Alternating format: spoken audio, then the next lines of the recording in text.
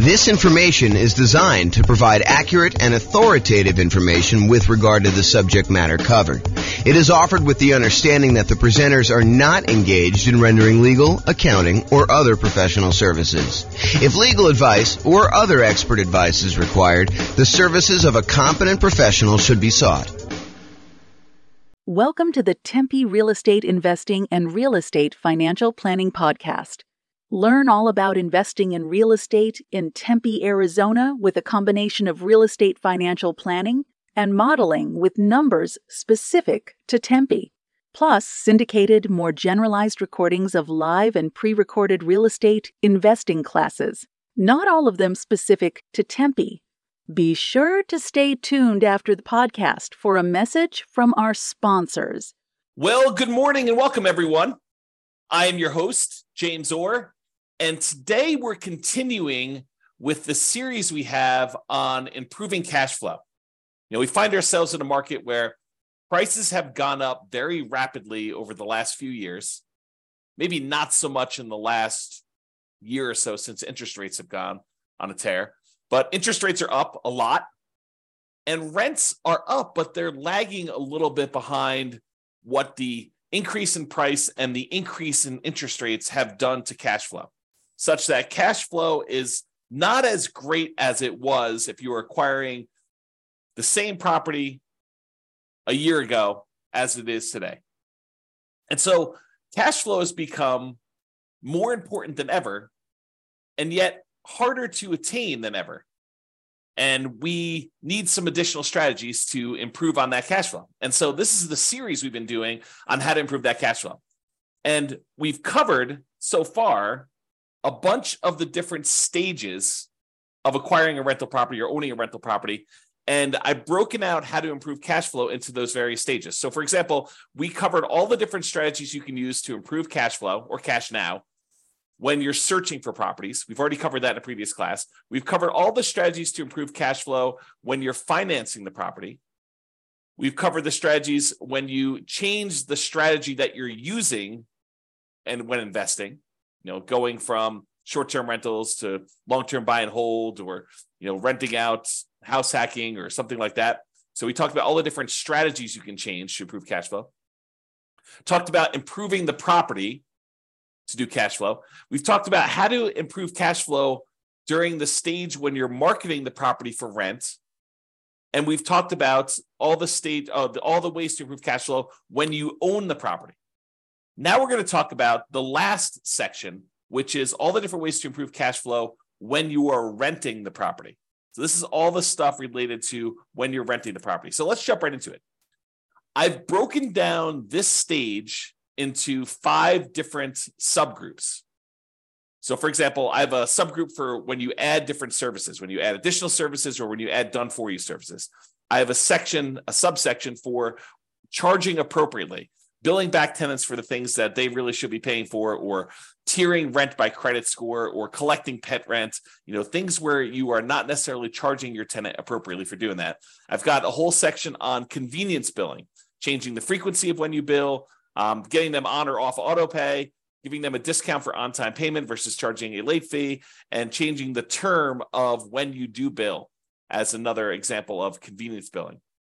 Then we've got a whole section on timing, giving them notice starting early to test high rents and renewing during peak season. And then finally, there's a miscellaneous section for making sure that your tenants have renter's insurance. And so let's jump right into those because I want to make sure we get them all covered. And I have a few things to say about each one. All right, so let's talk about the group of adding services. And I think these two are related. There's the additional services that you can add to offer to your existing tenants where you can increase your rent. So as a really simple example, can I add a high-speed internet and charge extra for offering that as an additional service to my existing tenants? As just one example. Or the second one here is done-for-you services. Can I offer them a done-for-them service where they wouldn't have to do stuff anymore? For example, let's say they live in a single-family home, and normally they would be responsible for lawn care as part of renting that particular property, but we could add a optional or maybe mandatory service for them to have the lawn service taken care of for them for an extra fee. And the extra fee can be more than what the person we are outsourcing it to would charge. There's a little bit of overhead and oversight that you need to do, and a little bit of risk, honestly, that they won't pay, or there'll be vacancy or whatever it is. So you should charge a small premium for offering additional services, additional done-for-you services. But you could do stuff like lawn care or snow removal or house cleaning or whatever other services that they might find valuable based on your knowledge of them as your tenants and what they might want. Okay, so either offer them additional things like high-speed internet or whatever you're doing there, or done-for-you services. The next group is charging appropriately. I don't know how many times I brought clients out to look at a property where the current landlord is not billing back for utilities. They're renting their properties and they're saying, water is included in rent, or electricity is included in rent, when you could measure the utilities and bill the tenants back separately for these extra utilities. So if the clients of mine that are looking at these properties, they see that as a way to immediately get higher rents and increase the profitability of their properties. And so if you are one of those people that are not currently billing back for a utility that is being provided to your tenants, and you're sort of just lumping it in with rent, you may want to break that out separately and charge that back to them, bill back for the services. And these can be things like things that are already included in an HOA fee. So, for example, there are some neighborhoods around here where the homeowners association includes garbage pickup as part of the HOA fee. But garbage service is something that typically tenants would pay for. And so I think you could, and definitely check with your attorney on these things, don't believe me, but I think you can and should break out the cost of what it would cost them to have the garbage and charge that back to offset some of the expense you have as part of the HOA fee that you're already paying to get the tenant to pay for their own garbage service. Or things like in our area, we have a thing called non-potable water, where we can use that water in order to water the lawn. However, it's not drinkable water. It's only used for watering the grass and sprinkler systems and stuff like that. And so sometimes there's an extra fee for use of that water. It's usually cheaper water than getting it from the city that is drinkable water. But your tenant is responsible for watering the lawn, and they should be paying for that service. So you should bill it back.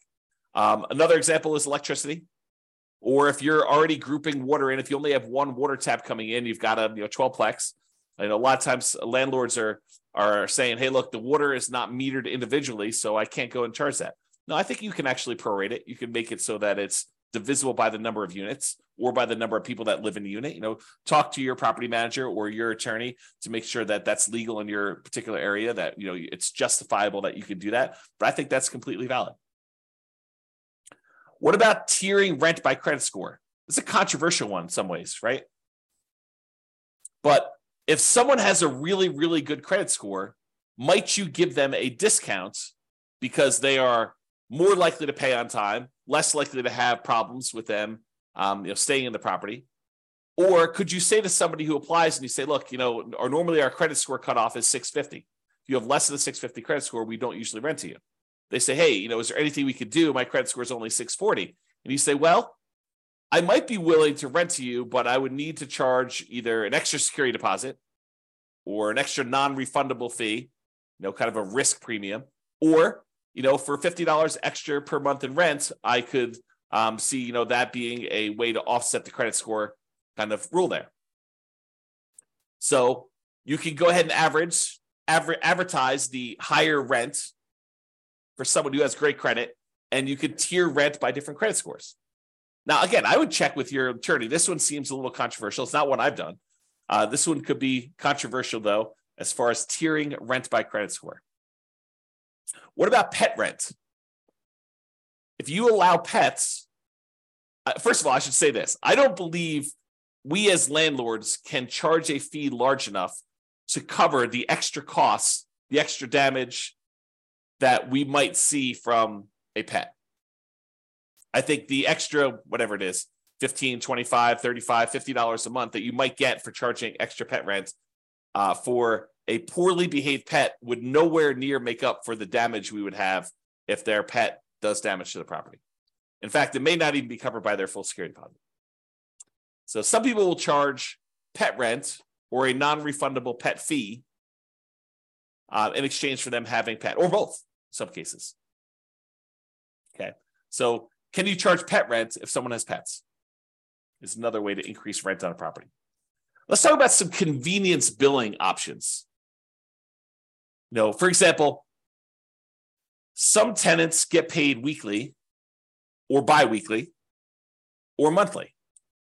And most landlords offer billing on a monthly basis. However, some tenants would prefer to be charged weekly for their rent. They'd prefer not to have, a really big amount coming out in the first of the month. They'd prefer to have, a certain amount coming out every Monday. And if you just think about it this way, let's say rent is $2,000 a month. And so $2,000 a month, normally if you charge monthly, you'd be collecting $2,000 times 12 or $24,000 a year in rent. But what if you offered the tenant an option? It's their option whether they want to do monthly or if they want to do this new strategy. And you offered to do $500 every week on Monday instead of $2,000 a month. Well, $500 a week, there are 52 weeks in the year. And if I have my calculator out here, let's pull up my calculator. So $500 times 52 weeks is $26,000. So instead of charging them $2,000 a month, you charge them $500 a week. They get the convenience of paying weekly if that's how they prefer to pay. And you actually end up increasing your rent by about $2,000 for the year, or you divide it by 12, about $166 more per month on average. If instead of doing that, you could do it also bi-weekly. You could say every 2 weeks, which is when they might get paid, 2 weeks on the Monday following the Friday payday, give them a chance to have the money hit the account and clear and everything else. And then on Monday, you auto pay for $1,000 instead of the $2,000 a month. Okay, so that's an option. What about auto pay? Auto pay could be considered a convenience. And so you could charge a small fee for auto pay. Or if you have problems collecting rent, maybe you say, hey, look, there's a convenience fee or a inconvenience fee of me having to manually accept your checks and process them. And sometimes they bounce or whatever it is. And so you could charge a fee for people not being on auto pay. Right. So you could go either way with that, depending on what is going on in your marketplace and with your particular properties as a way to increase income from the properties. And, some of these strategies, as I think about it, some of these strategies are ways to increase income, but some of them are just to be paid for the time you're spending doing things that you might not have from other tenants.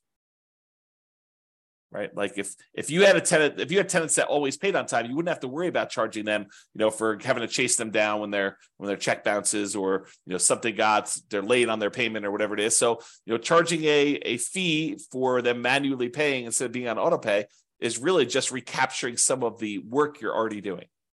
It's being paid for the work you're already doing, extra work that you're already doing that if they paid on time wouldn't be an issue. Or if they were on auto pay, wouldn't be an issue.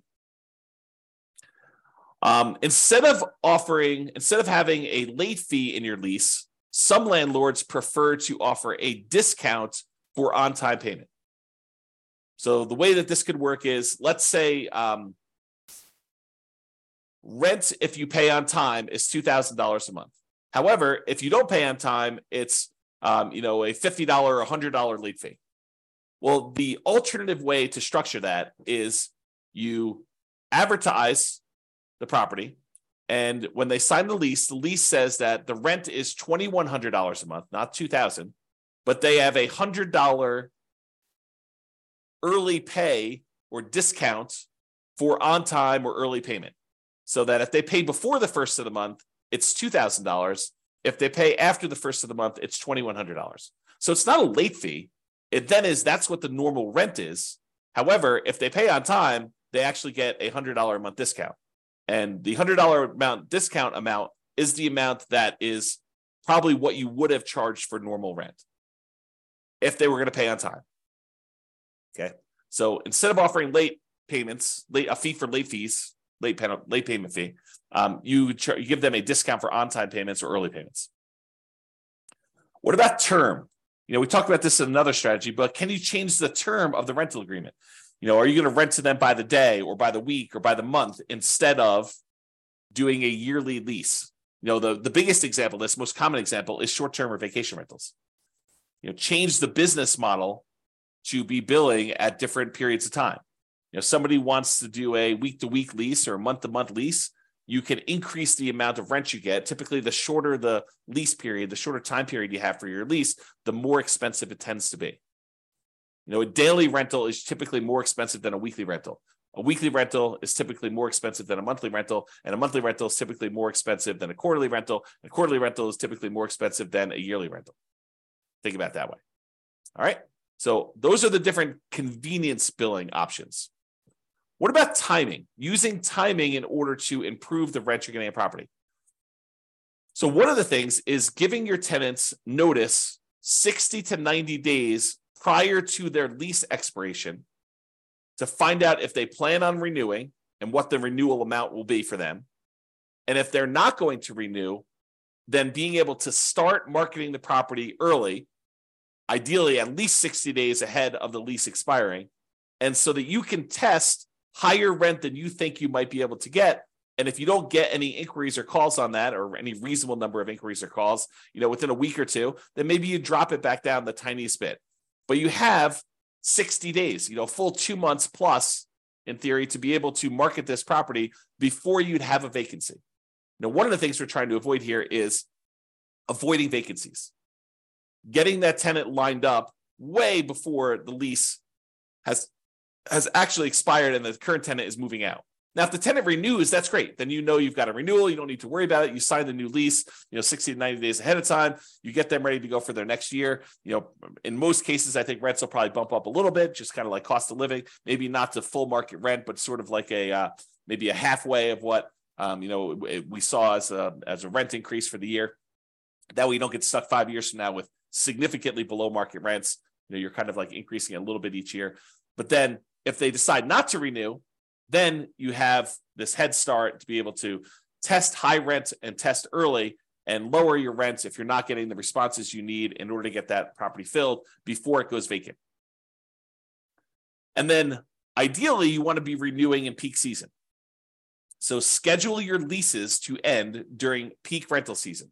And that may be a little bit different depending on what market you're in. In our market here, it's probably in the springtime, kind of like spring to early summer, like May. So schedule your leases to end during peak rental seasons. You don't want a lease to end between Thanksgiving and Christmas in most cases.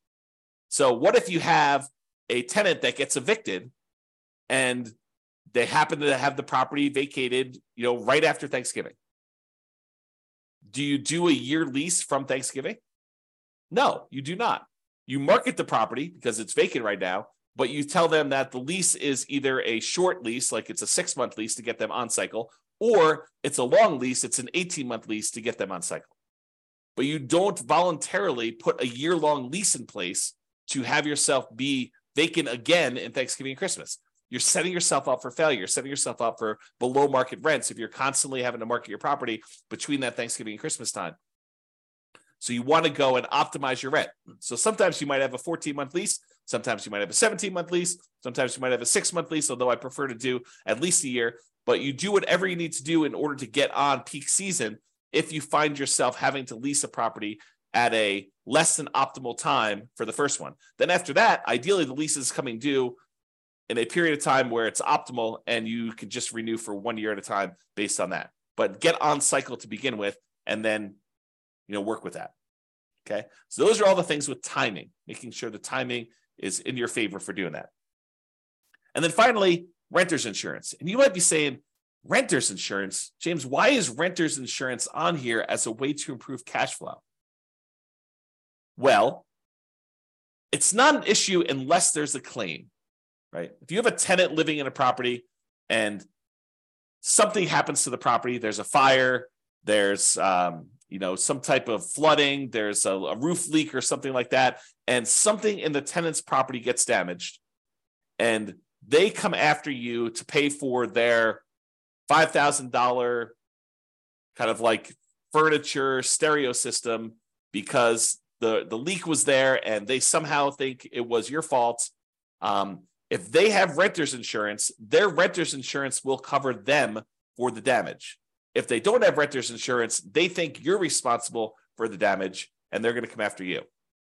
So by having renter's insurance and insisting that your tenants have renter's insurance and verifying that your tenants have renter's insurance, you are less likely to have, even if it's a false claim, right? But you're less likely to have a claim against you to cover damages should something unexpected happen to your property and your tenant now thinks that it's your fault and that you should pay to replace all their clothes or their furniture or their television or whatever it is that they've got there. Or maybe the carport falls in because, it's gotten old and they have their car parked under there and it snowed or whatever, or there's a hurricane.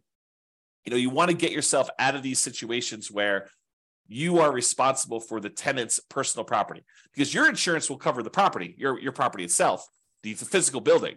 But your insurance as a landlord does not typically cover what the tenant owns inside the property, the tenant's personal property.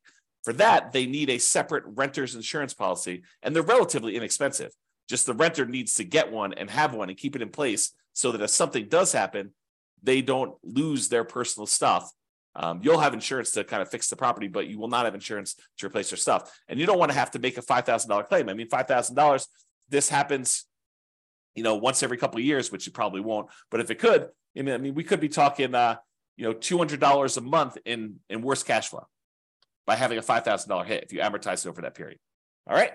So in conclusion, optimizing cash flow is really about maximizing income whenever we can and minimizing expenses. And today, I think a lot of the ideas we had, there may be a couple in there that were a little bit larger, but a lot of the ideas we have were like really small amounts. And I think for a lot of folks, you wouldn't even bother with a lot of these unless you were really trying to optimize and get like the most small wins on your property.